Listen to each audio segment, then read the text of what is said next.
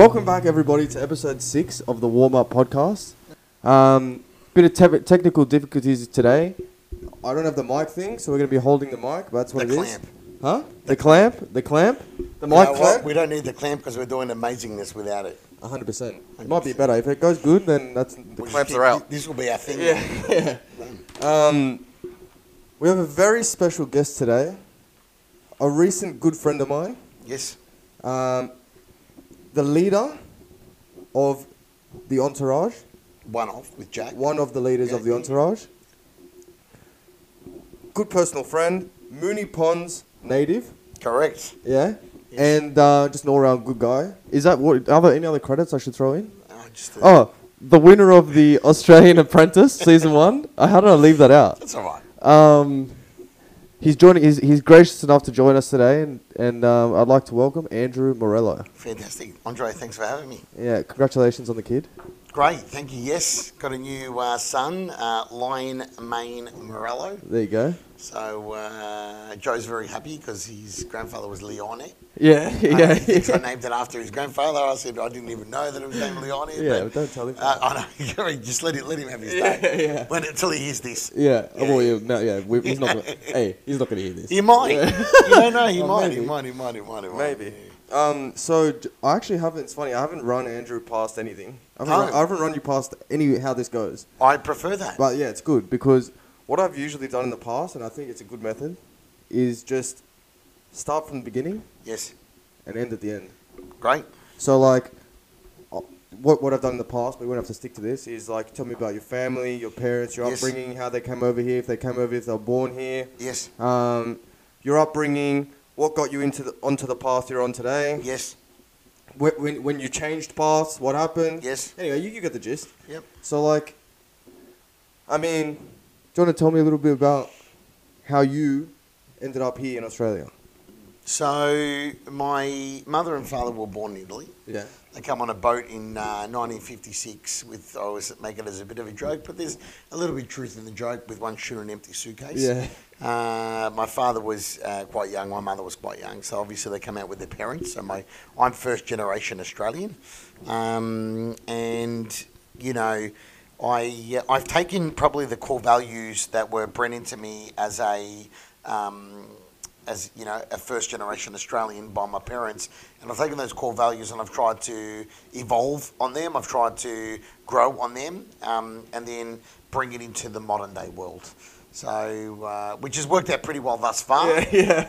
But you know, my business story started on the corner of Pascoval Road and Buckley Street in Moonee Ponds at my father's service station, Morello Motors, which has just recently been sold. So congratulations to my dad after a big career in petroleum and service stations and mechanical repairs. But what effectively has happened off the back of that is I took those core fundamental values that I learned working at 8, 9, 10, 11, 12, 13 years old at my dad's service station, and then I implemented it into my own business at 15, which was running drug and alcohol-free blue light discos effectively, but on a much larger scale. So I took what people were doing already. I think I have a very good ability to take what people do already and then upscaling it and making it next level. And so I did that down in Melbourne at 15, and then at 18 got into property. Did well in property, and then at 23, 24, won the first Australian Apprentice, ended up with Mark Burris and bought into the Entourage, and the rest has been history.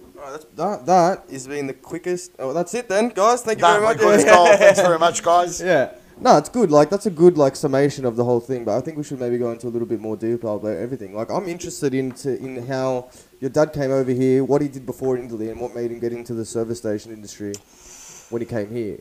You know what? Out of all the interviews I've ever done, and out of all the people I've met, no one's ever asked that question. So I'm impressed that you asked that. So, but I do know the answer. Yeah, I know the answer. I know the answer. Yeah, my father was given a child's toy, a die-cast metal toy as a child, and it was of a car.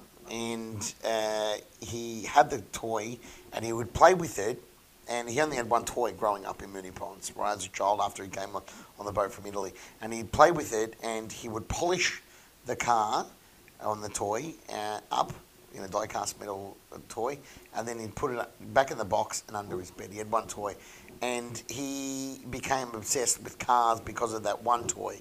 And off the back of that, he went and did his apprenticeship at a place called Preston Motors in Melbourne, and wrote, wrote his future based off the back of that toy. Like, cars became his passion. I know. Yeah. No one ever asked that, but he had one toy.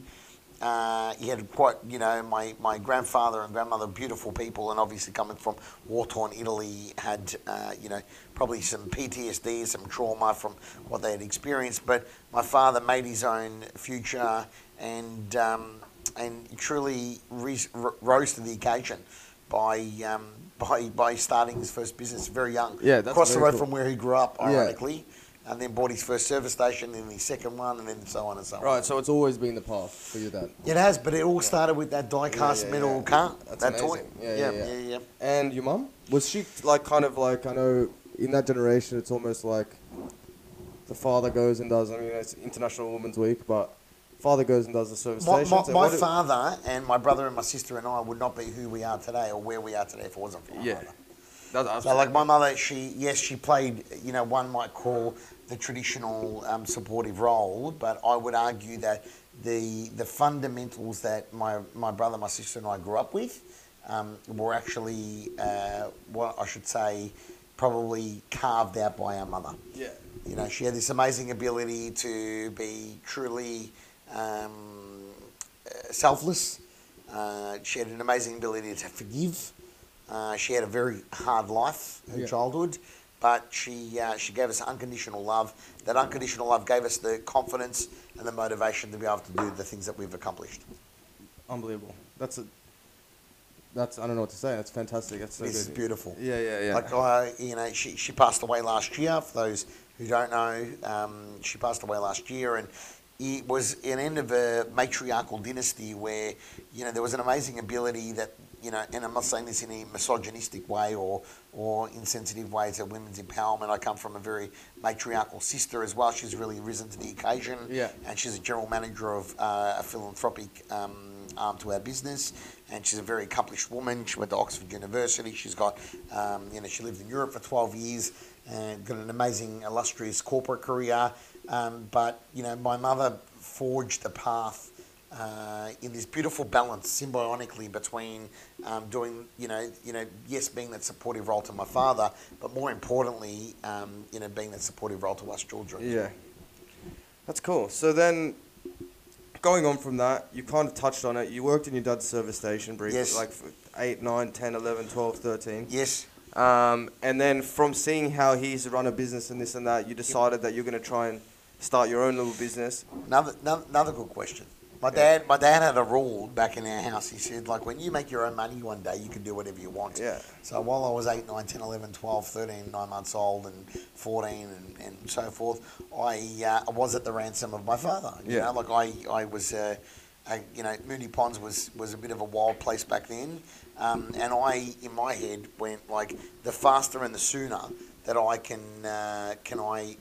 make my own money, the faster and the sooner I can do whatever I want. So effectively what ended up happening was at 15, at like 14, I went to the Moonee Valley Council, a lady named Carol Espinoza, I should probably give her a mention, Carol Espinoza, and I came to her with an idea. I said, I want to take underage blue light discos out of a hall and I want to put them into a nightclub. And there was this beautiful grey area in the law where you could do that as long as there was no alcohol in the venue. Yeah. So I was solely taking the venue for venue space and serving soft drink and so forth and so forth. And I suppose the legislation hadn't caught up to it at that point. Yeah. And that's what I did. I ran these events in Moonee Ponds initially. Then from Moonee Ponds we went to the Metro in Melbourne. If anyone listening's from Melbourne, they'll remember the Metro, 15 Burke Street. Then I ran them at QBH, Queensbridge Hotel, across the road from the now casino. But like, it was funny because one of the biggest motivators was my father saying to me, when you make your own money, you can do whatever you want. And I went, okay. Yeah. So then what I did is I made my own money. Yeah, but you know what impresses me the most about that story? It's like most 14, 15-year-olds that you speak to, not that I speak to many, but like they'd go, yeah, so then I got a job at a cafe and I started doing that. Yeah. But you, your entrepreneur brain, it seems to me you've always been an entrepreneur because it's like, I'm not going to go work in a cafe. I'm going to actually make a whole industry in fucking Melbourne. Yeah. Like, do you know what I mean? Don't you think that's funny? You ever thought about that? I think, Andre, I wanted to work smarter, not harder. So at the time, what ended up happening was my, like I saw my father working very hard. I saw my brother working very hard in real estate, which I later went into. But like I thought there's got to be a smarter way of doing this, right? Yeah. And I think at 14, 15, 16, 17, it was, what a great way to leverage my networks and my opportunities and the schools that I was around. I went to St. Bernard's in Melbourne. I was vice captain in 2003. And there were 6 all-girls schools around me. So I thought, look, as long as I can get the girls there, the boys will follow. Yeah. And it was a foolproof business plan. Yeah, right? that's genius. So the first night I ever ran, I was like 14 and 11 months or 15 years old, whatever it might be. Actually, it was March when I was 15, because my birthday's the 15th of March in a couple of weeks. And I ran it because I did Morello's birthday. No, the second one was Morello's birthday. The first one would have been February, and ladies' night. And then foolproof system. And the second one I ran was Morello's birthday. I thought, if I can fill out the venue twice in a row, then I'm good as gold. And legitimately, I was good as gold. That's so cool. Yeah. Okay, so then, see, I love doing it like this. Dad, boom, grows up, 16, 17, 18, 19, doing that. Then, you finished high school. Yep. Did you go to university or did you decide? Did not. No degrees. I've got a real estate license, which I did at a local TAFE and at Swinburne TAFE down in Melbourne. But yeah, I was school for me was, especially in high school, was certainly about the entertainment factor. I loved being at school because I had fun. And it was fun for me. Did I do very well academically? No, I didn't. But I had great teachers. I had great support network, the school. We did a lot of philanthropic work, so that was where my passion for charity and philanthropy came after, while I was at school doing volunteer work with St. Vincent's de Paul. And then, the reality was, that's where I sort of realised this was my true calling and this was the path I was going to go on. Down the philanthropic path. Yeah, so now we've got a couple of orphanages in Cambodia with Sunrise Village Cambodia. Shout out. Put the link. Put the link. I always do that. Please put the link. Here there might be a photo. Great. Do you know what I'm saying? Great. Photo, So maybe link down there. We'd love that Yeah. if you can support us in any way. So Sunrise Village Cambodia with Geraldine Cox, Order of Australian Medal winner. I've got also, I sit on the board for Project Gen Z, which we do entrepreneurial workshops in Cambodia with orphans that are rescued from child prostitution, begging circles, abandoned by their families. So we try and teach them entrepreneurialism. And then I also sit on the board for Seed Foundation Australia, which is for Indigenous education in remote Indigenous communities. All right. Well, look, I'm going to put all of those links in the description. I'll do that. We appreciate that. Yeah, and then anyone feels obliged to, or not obliged, feels inclined to donate, you'll find the links below. Yeah, beautiful. Yeah, okay, so that's so interesting. So then, we got to finished high school, then you had to decide a path. What path are you going to take? I want to know how you got into real estate and how you got out of it. Yeah, okay. Well, I'm not out of it. I'm still in it. Yeah, no, but hold on. Is real estate the thing straight after high school? You went to TAFE? I did. Yeah. So, ironically, I didn't work for my family business. My brother believed in avoiding a thing called nepotism. And for those of you who don't know, nepotism means getting looked after because you're a family member. So my brother actually got me an interview, which I was actually rejected initially. Well, I was 17 still. I was leading. So I finished school in November 2003, and I was still 17 until March 2004. Yeah, I'm the same. Yeah, I was 18 March 2004. And so, what ended up happening was I went for a job interview, and I was having a good time. I had my long curls like I've got again now, and I had my headband in like I do now. So I was trying my hardest to get back to that point in my life, but I certainly wasn't real estate ready, let's call it. But I went for an interview with a guy named Adrian Butera in Williamstown. who's now one of my good mentors and one of my good friends. He taught me how to be an auctioneer as well, and he kind of wasn't that interested initially. I think he contacted my brother and said, "Oh, Andrew looks like he's just having a good time," which I was. Yeah. I'm not going to lie, I was having a good time, but then I went back about, it might have been like 18 and 3 months at that point, and he called me in, and he'd just lost his right-hand man, his little sidekick, and he, would you be interested in coming on board and working alongside me, Adrian Butera at Compton and Green Real Estate? And I said, in Williamstown, and I said, you know what, I'll give it a go. So I went and did that. And then within it was supposed to be like a 2-year program. So from like 18 to 20, it was supposed to be a 2-year program. You're supposed to meet certain metrics. And what ended up happening was I met those metrics well and truly before The 2 years. Yeah, like 6 months in, and he turned to me and he said, "What do you want to do? Do you want to go as someone else's assistant, or do you want to go out on your own? What do you?" And I said, "I'll go out on my own," and that's when I started my proper real estate career. What? So you're what? You're like not even 19? And No, I'm 18 in 6 months. Yeah, 18 in 6 months. Went out on my own and started listing and selling real estate. Incredible. Yep. So how long did you do that for? I was doing that at Compton and Green until 21, and then at 21, I went and joined the family business, which back then was Thompson Real Estate, and then became Jealous Craig Real Estate later. What do you mean oh, your brother? My brother. Yeah, my brother. So then I went and joined the family business, got involved there, opened up some offices with my brother, and then eventually got to a point where I was killing it. So I was running $1 million a year in real estate, which was great. And I was young. There was probably a bit of arrogance there. There was probably a little bit of hubris. And I thought I was a rock star, which was great. But then my friend, and I should probably mention him, Spiro Vassiliadis, from now Jealous Craig. He works with us now at our company. But back then he was Century 21 Clarinda. He said, "You should try out for The Apprentice." And I turned around and I said to him, I said, "Bro, I don't have time for this rubbish." Wow. Okay, so that's straight off the back of real estate. Yeah. Could I ask before, because I really wanted to get to this, and I'm excited to hear about it. I need to ask this, though, I think maybe even for the fans. Yes. The fan that I've got out there. Yeah, right? Great. It sounds like up until this point, you've nailed everything. Yeah. You've hit everything, 6s for everything, right? Yep. About your biggest hardship up until that point. Look, the biggest hardship was... what's the chip on your shoulder back there? Yeah, so I a couple of things, and I've done this work with my shaman and my psychologist now. So it's a couple of things. One, I come from a family of top performers.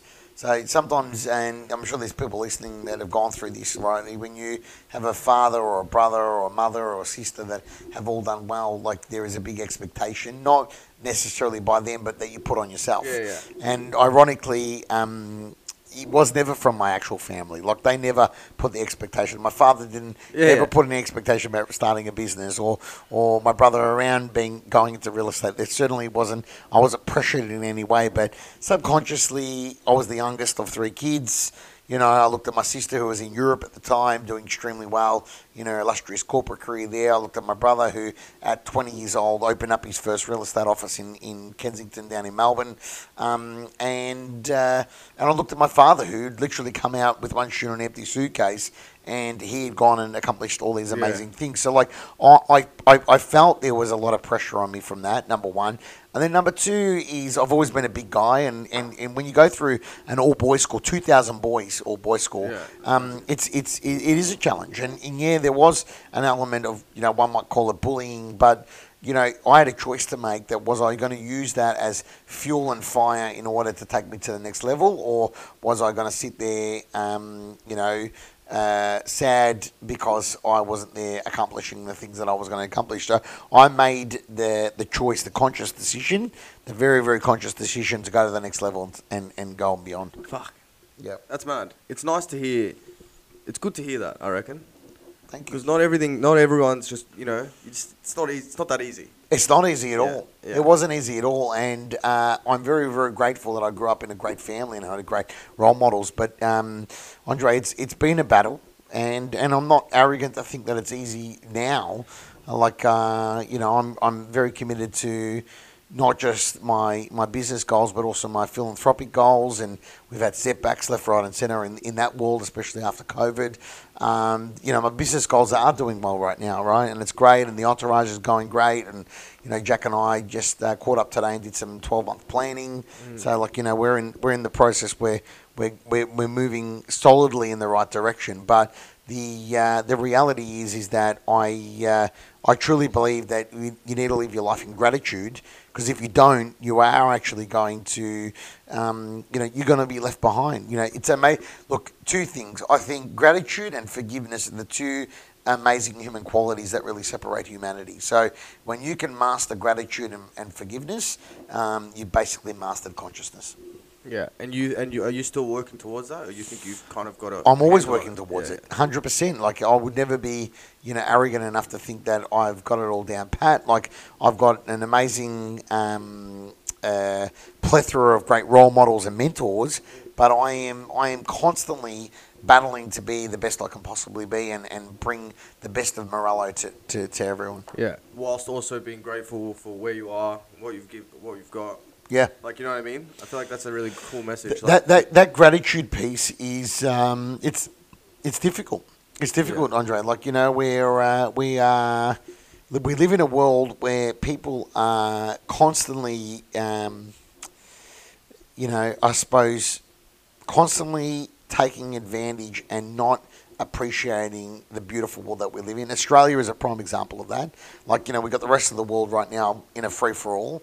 There's people dying, there's people sick, there's economies falling apart, there's, prostitution's on the rise, drug dealing's on the rise, like all these, criminal activity. There's 50% unemployment in a thing called the pigs. The pigs are the Portugal, Ireland, Greece and Spain. So in the pigs, which is across Europe, there's 50% unemployment for people under 30 years old. Like, we all got friends and, I'm just over 30 and it's like 50% unemployment. So imagine you're a young person right now living in Europe. You are feeling very disillusioned by the journey that you're on. You're feeling very disillusioned by the world that you live in. And, the reality is, true greatness comes from, challenging life experiences, but you need to really go into with an open heart and an open mind and a heart full of gratitude. Yeah, so you started that by saying here in Australia, for example, like compared to the rest of the world, we've got a good and we need to recognise that? Is yes, that kind of 100%. Yeah. All right. I'm glad we had that little tangent. I'm great facilitating from you. Yeah. You've asked a couple of great questions that no one ever asked. There's going to be some rip-up. I think when my dad listens to this, he'll be like, oh, yeah, I remember the die-cast game. Yeah. He will remember that. Like, it's a beautiful story that he told me, and it's always resonated with me because I've always been, okay, we need to be really succinct about what it is that our parents have given us. And, like, my parents gave me an amazing, like, my father created this environment of safety and security, but at the same time, he made us work for it. Like, he was like, you want to achieve something, you got to go out and get it, and he still does to this date. So, I thought when my mum passed away last year, it would soften him up a little bit. It hasn't softened him at all, which is great. Yeah. Like, in hindsight, I am appreciative of the fact that it hasn't softened. Yeah. Right. So, The Apprentice. Yes. 2010. 10. Yep. It's the year before I graduated high school. Here we go. There you go. I would have seen it on Good TV. times. Yeah. Good times. Good times. Good times. Right, so I want to know everything. Yeah. Because we've never spoken about this. We have not. We've never. I don't go around there with a billboard. So, yeah, but it's something we should talk about. Yeah, we're not going to leave it out. This is the forum. I'll beep it out. This is the forum. This is the forum. Yeah. It is. Yeah, so tell me about it. Okay. My boys went to school with his kids. You did, correct. Yes, you have told me that. So, he's 4 boys, great boys. Yeah. I was very, very lucky to spend the last sort of 10, 11 years with Mark and the boys. Yeah, look, I didn't know I was going to go into business with Mark. Like, I went on The Apprentice. I thought if I come 6th, 5th, 4th, 3rd, great. Then I'll go back to real estate. I was doing $1 million a year then. I thought I'll leverage off some television exposure and write $2 million, So, but tell me how you even got in, the interview, when you got in, how does that even happen? Your mate says you should go on The Apprentice, and you're like, yeah. But then how do you actually go on The Apprentice? There's a 6-stage interview process.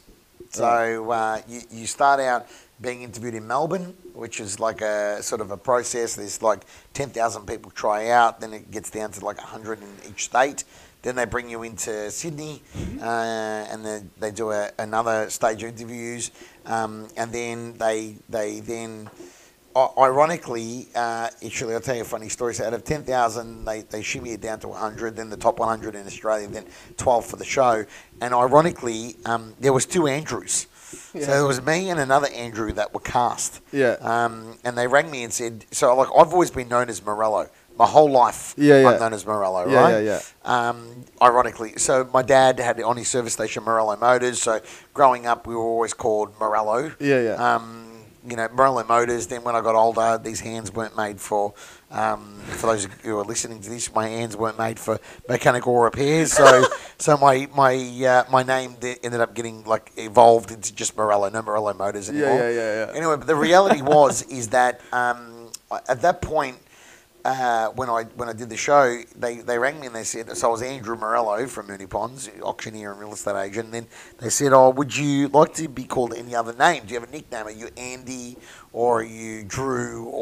And I said, no, the only other name I'm ever called is Morello. Anyway, ironically at that point, being called Morello, is like I went on the show and then I got there and there was no other Andrew.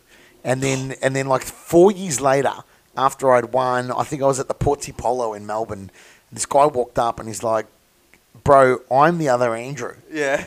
I said, bro, where you been? Yeah, he's like, you missed it by 4 I know, years. you missed it. And he goes, I got accepted, but his wife just, between getting accepted and starting the filming, because it was 10 weeks locked up in a house with no phones, no wallets, nothing. His partner or wife, I don't know the detail, had got him pregnant. And she was like, fair enough.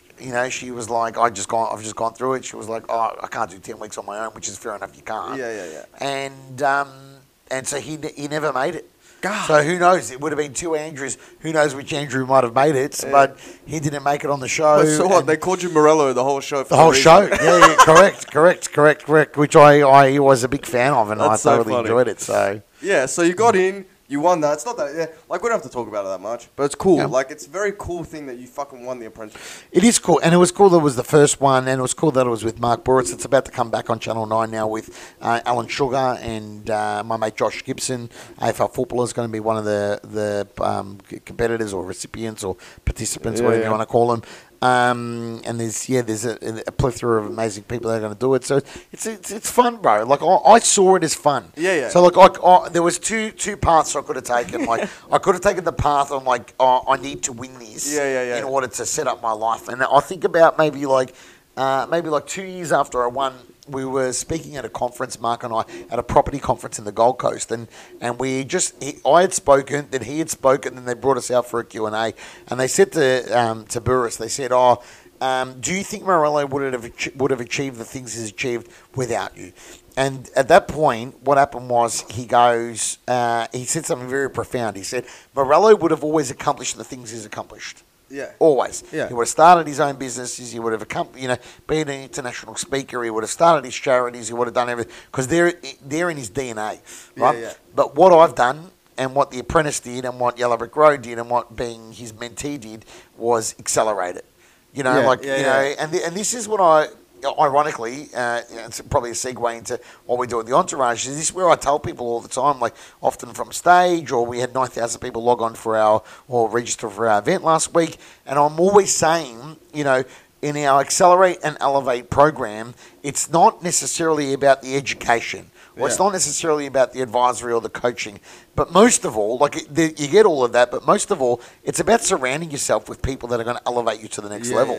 Right? So, we've got nearly 1,000 members between our Accelerate, Elevate, and Fast Starter members. And it's like they're all coming in April for a 3-day conference.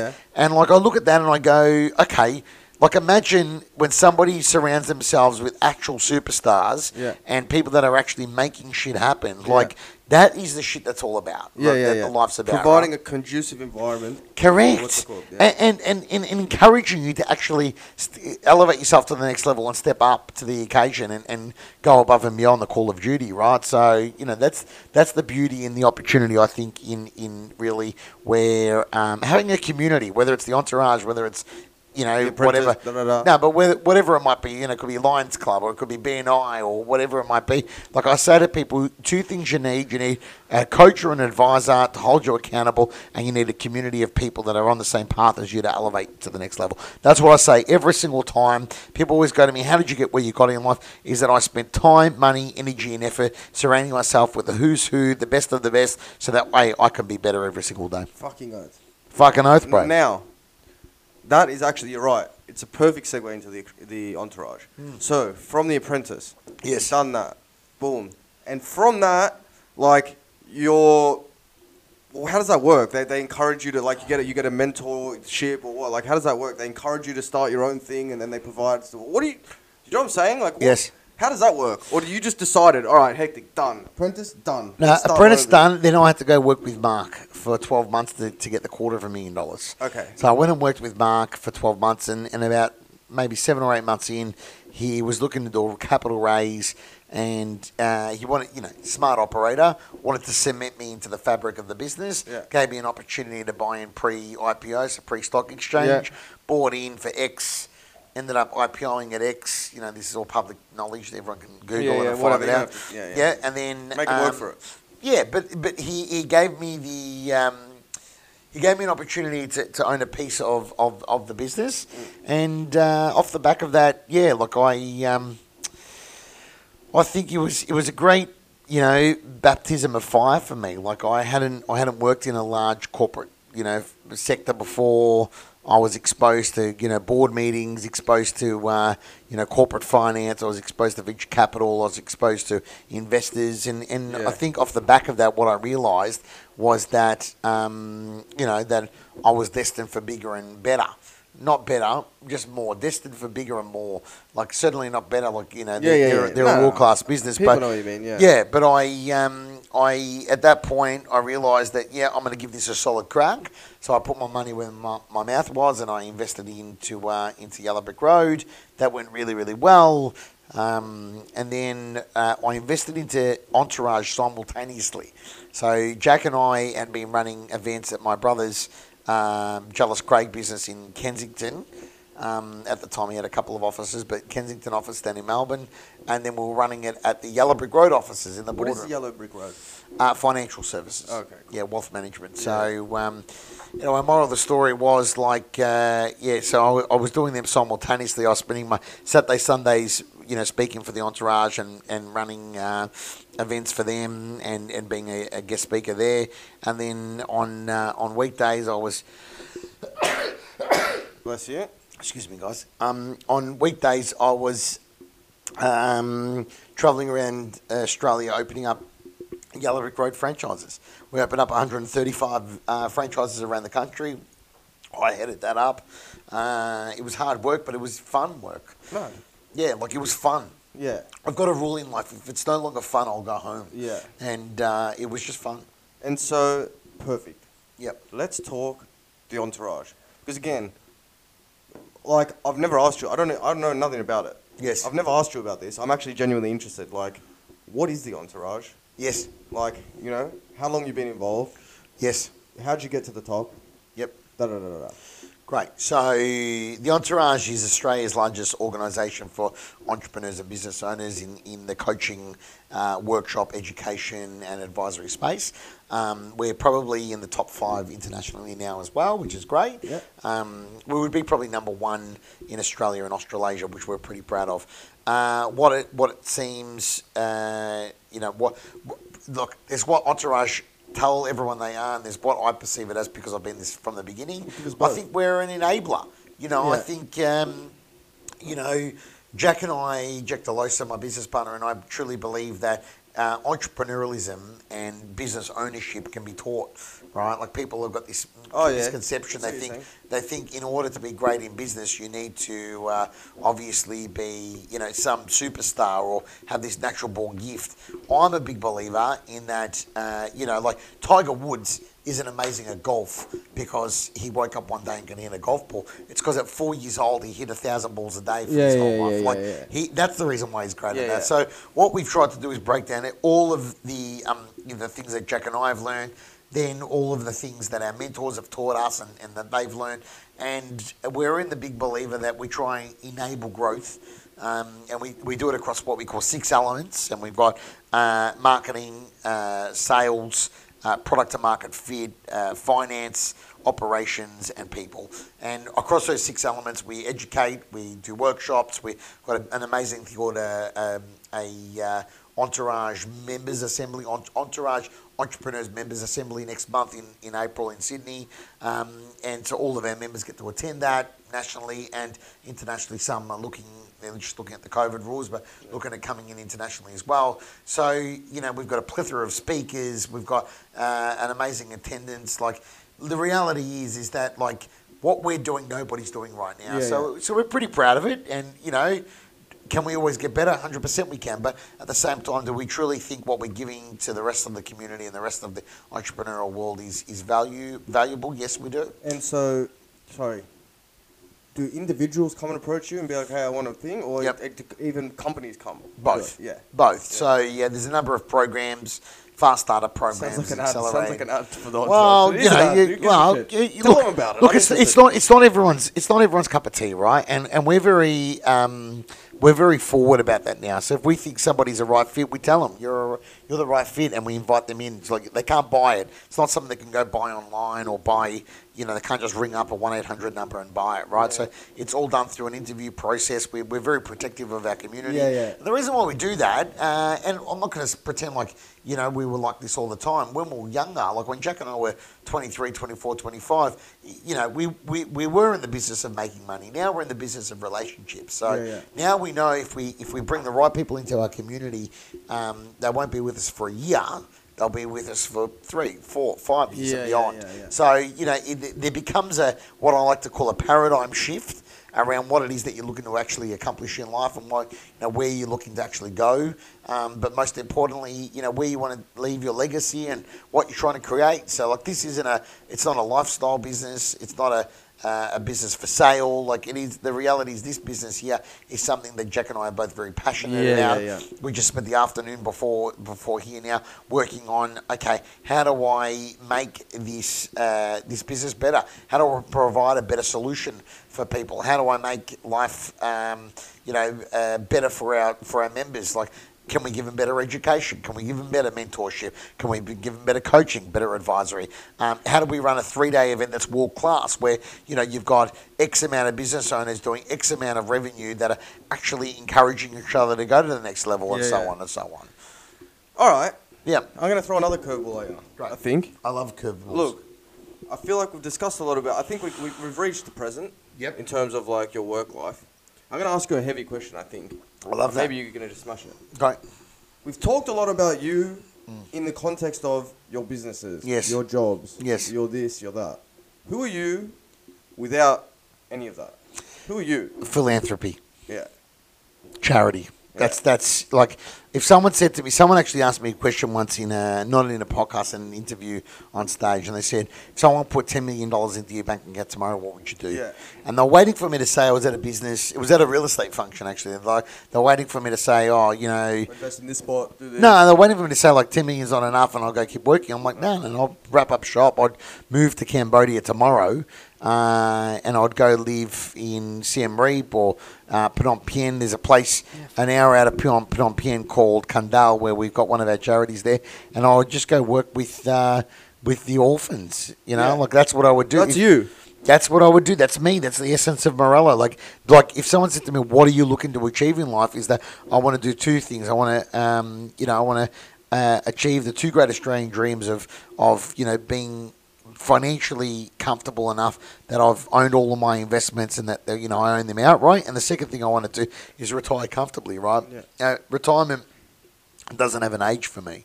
So, like, if someone put $10 million in a bank account, I was earning $1 million interest every year through some portfolio, like, I would be more than happy to dedicate the rest of my life, whether that's my 30s, my 40s, my 50s, my 60s, to philanthropy and to my charity work, right? Like, because I get so much nourishment out of that.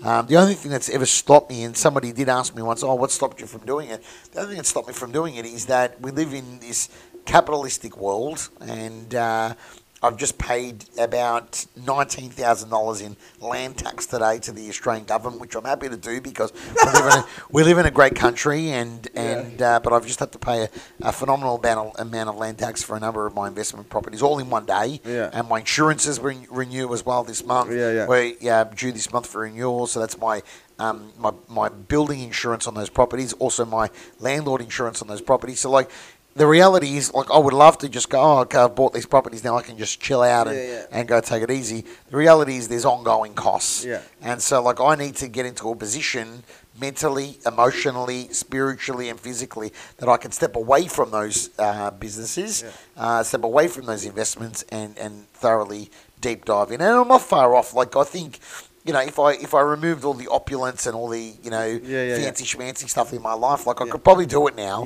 But I still enjoy you know, travel. I still enjoy going for a nice lunch or a nice dinner. I still enjoy being able to take care of my family. It's all part of the experience anyway. Correct. So, you know, right now I'm still having fun. Remember I said before, if it's no longer fun, I'll go home. Right now I'm still having fun. Let's talk about you as a spiritual guy. Yes. Because I know you're a spiritual guy. Yes. In a sense. Yes. It's a weird thing to say. Yes. It's a weird way to term it, but like... I'm spiritual I think it's, but not religious. Yeah. Yes. That's why I said it like that. Let's talk about that. We don't, you know, at whatever surface level, whatever you want to... You have what deep you want to go.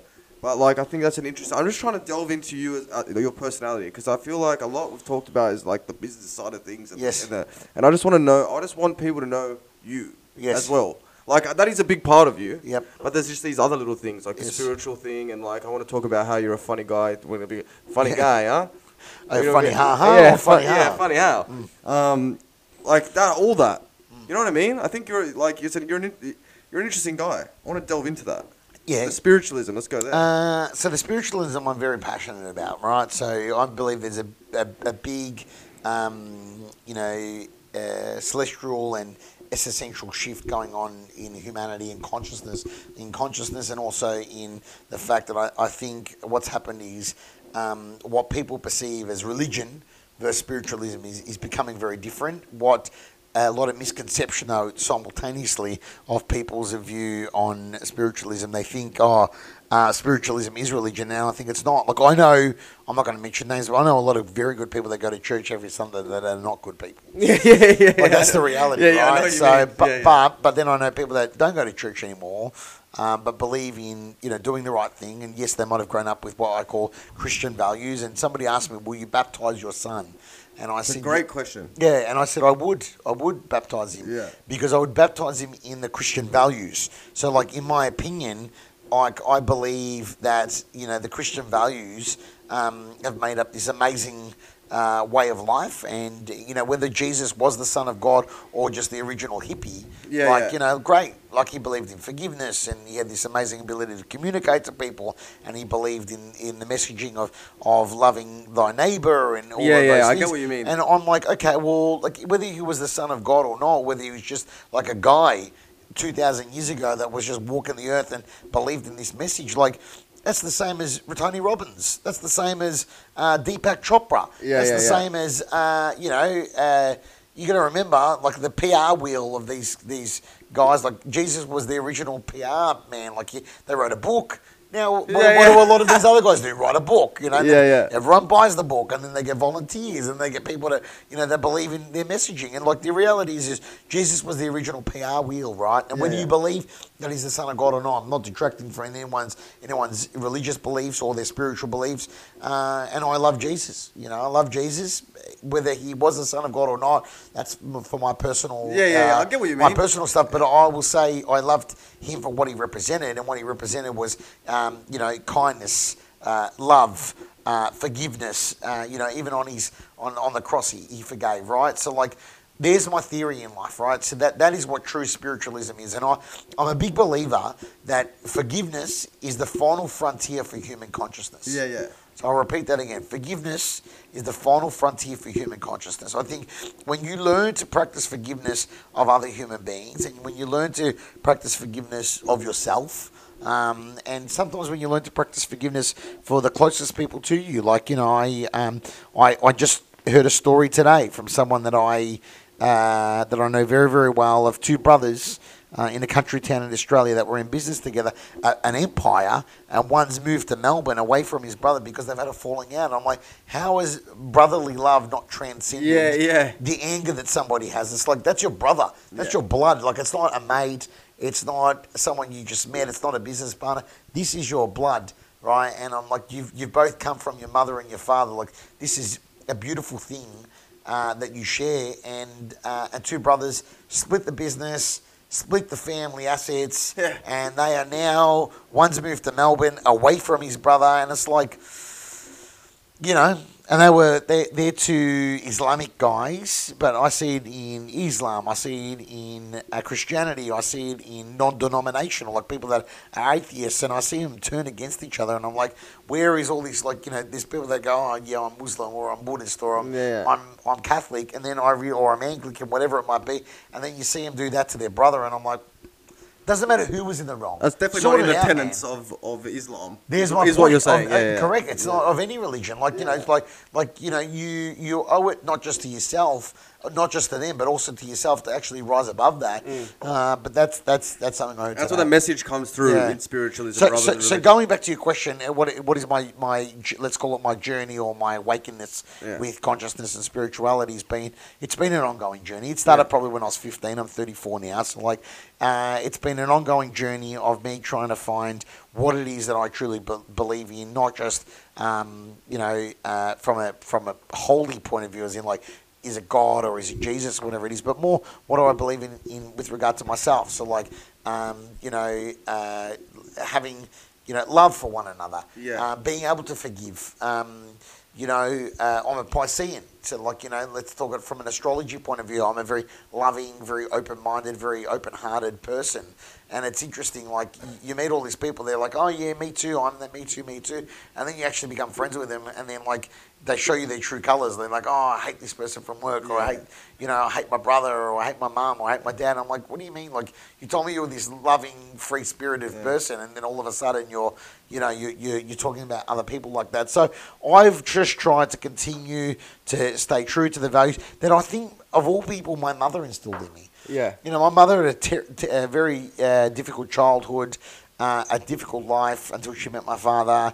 And my mother had this amazing ability to just give love to the world. And, you know, she died young, but I think her dying young just cemented more how important it was for me to carry the legacy of my mother. Yeah. That's really cool. How that ties in. Yeah. Like, that's her influence on you, is that spiritual side. Yeah, and she never pushed religion, bro. Like, she cleaned the church on, you know, as one of her volunteer jobs, and she was, you know, in part of the Mother's Auxiliary and tuck shop and library at 3 Catholic schools, and like, she never pushed the religious agenda. She just pushed a good human being agenda. And so did my father too. She did it by action, not by like exactly words. Exactly. It's funny because like, I don't know your parents, but like, I can see, it's funny, like, your dad's the entrepreneur, your mum's the thing, and then you're like... I try and be a combination of the both. Yes. Which I'm lucky enough to have that luxury, right? So, like, you know, people always go to me, oh, you've done very well business-wise or financially, and I turn around and I say to them, it's because I had... I'm not going to lie. Look, they never gave me anything, my mum and dad, but they gave me a mental, emotional, and spiritual emotional blanket where I could, like, all right, have a crack. Have a crack. If it works out, great. If it doesn't, look, you've still got a bed to sleep in and a bowl of pasta on the table, right? So, like, I'm very, very lucky I had that. I know that 98% of the world does have that luxury, and I'm not naive to not be appreciative of that luxury, and I will continue every single day to live my life in gratitude and honour my mother's legacy, honour my relationship with my mother, my father, and continue to try and be amazing. That's mad. I think you're doing a good job. Thanks, bro. So far. All right. Giving it a crack. We're almost done, surely. No, well, but, like... There's plenty more in life. There's heaps. But I want to... Oh, that's so funny. I heard my phone going off. Yes. And it's this. It's a warning. Means we're on path. Yeah. There we go. I want to ask you... The last thing I want to ask you... Not even ask you, talk about. I want to talk about the comedy career, mate. Yes. Where are we going? What are we doing? When's the first open geez, mic? 'Cause this is we'll the plug first that. No, you're asking the good questions today because I haven't told anyone about Because what we're this. going to do, we're going to fucking plug it. Yes, and we're going to okay. get a crowd there. All right. Like, we're all going right. to get a crowd there on the first day. All right, You know what I'm saying? So, like, be funny right now. All right, so, well, I don't think, I haven't done the course yet, right? I've had an amazing career in doing like corporate speaking, public speaking, being what's the word, auctioneer. So like I'm very very lucky and blessed with the amazing ability to be able to get up in front of a crowd and speak. Right. So here's the challenge. The challenge with that is that I'm great at getting up and speaking on business, finance, property, whatever it might be, and I'm really motivational speaking. I can do that every day of the week. But like I always look at comedians and even prior to looking at comedians, I was trying to find things that scare me. Yeah. So I've subscribed to this concept. Like I've skydived, I've bungee jumped, I've climbed Mount Kinabalu in Borneo for charity. I've done the Kokoda Trail for charity, like in Papua New Guinea. Like I try and do things that scare me all the time, right? Yeah. Like adrenaline junkie to some respects. Anyway, what I realised is that I didn't have anything that scares me anymore. Yeah. Like it was kind of scary that nothing scared me anymore, right? So what ended up happening was I realised in order for me to go to the next level and to grow, I needed to find the next thing that scares me. Yeah. And one of the girls in my office, you guys can't see, but directly across in our operations and marketing team, a beautiful girl named Mariah, she went and did this, this 9-week course in comedy, and then she went and performed at a comedy. The Comedy Store. Yeah, one of the, I don't know if it's a comedy store, but one of those. So we all bought tickets and we went. Yeah, we all went, and she did an amazing job. And I said, I would love to do that. And she's like, and it was good that I got called out by one of our staff. Like, she was like, she's like, why can't you do that? Yeah. And I said, I couldn't do that. She's like, but you're funny. And I said, yeah, I'm funny, but like to actually be funny. And what I realised at that point, it was me being scared. Yeah. And there's a metaphor for life here, right? So like everybody that's listening or watching this, they should realise that everybody goes through the same journey. Like it's not like, everyone's like, it's easy for Morello. It's not, because like I found something I was scared of now, which is comedy. And I've, in my phone over there, I've come out with a whole bunch of content. And you're right, it's very, like some people laugh, some they don't. But the thing is, I haven't spent the time, money, energy, and effort to actually work on it. So, like, I need to do this course. Yeah. Like, when I, here's the plug for Entourage. It's what I say to people. Like, I've gone and paid people to go teach me how to Vedic meditate. Yeah. Thousands of dollars. I've gone and paid people to take me on retreat and ceremony in Byron for thousands of dollars. I've gone and taken, gotten business coaches and advisors for thousands of dollars. And now I'm about to go get myself a comedy coach for thousands of dollars, right? So, like, if you really want to actually give something a go, like, it would be remiss of me to be on stage in front of 2,000, 3,000 people telling them they should buy a program or go and do this and have an exploration session or discovery session to see if their business idea is a good idea, whatever it might be. It would be remiss of me to stand up in front of thousands of people and say that, whether it's on Zoom or face to face, if I wasn't actually doing it myself. Yeah. So what I've gone and done now is I was booked in until the baby came. I was about to say, okay, so that's you've got. I was booked in until the baby came. So I do have a 2-week-old baby. Congratulations. And thank you very much, Lion Mane Morello. And so I will go into the next. Shout out to Mrs. as well, by the way. Yeah, Keneal, thank you very much for producing such an amazing baby. Yeah. There we go. She's an amazing girl. I've actually known her for 20 years. Yeah, like we haven't brought her up once, and that's disrespectful. No, correct. Sorry, Keneal. There we go. Keneal, sorry, if you're watching this, Keneal, I'd love to have you on the podcast. Great. She's she's got her own business. Yeah, I know. I'd love to have her. She's travelled the world. She's an extremely worldly woman. She's being an amazing mother right now, doing all the difficult stuff that I certainly could not do. So we're very, very proud of the amazing woman she is. And I'm a big believer in surrounding myself with strong feminine energy, and she's certainly one of those. So big call out to Keneal.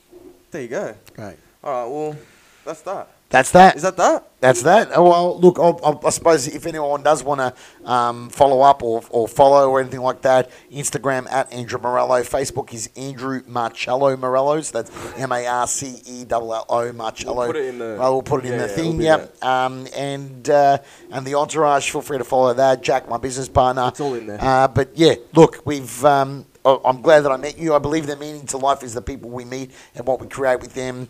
I love the rawness that you are, Andre, and I love your family. They've become my Sydney family, so I'm thoroughly enjoying our amazing relationship. Did I tell you I bumped into them on the wharf the other day? So I'm walking out of Otto's in Woolloomooloo Wharf, and 6-star restaurant, and then I'm walking down the street and I get Morello, and they're a China doll. So I ended up having a drink with your dad and your mum and your aunt and your uncle, and they're just beautiful people. And I think that's the reason why you are who you are. You come from good stock, I call it. And I believe that the meaning to life is the people you meet and what we create with them. So I'm looking forward to creating lots of things with you. Appreciate it. It has been an absolute pleasure having you on. Thank you. And we'll do it again, but 100%. in a year. This is part 1, guys. Yeah, part 1, yeah. Part 1, 6 months. But that was mad. Yeah, I beautiful. want to talk about the ceremony and the shaman and We'll that. But get to that in have due figure course. it out. Yeah, we'll have to figure out how to do that. Anyway, thank you so much, Andrew. My pleasure. Again. Cheers. And Great. like, subscribe. Oh, wait, I need to do that. Great. Like, subscribe to the YouTube, the Spotify, iTunes Music. Like, just do it. Get the numbers up. Done. Anyway, cheers.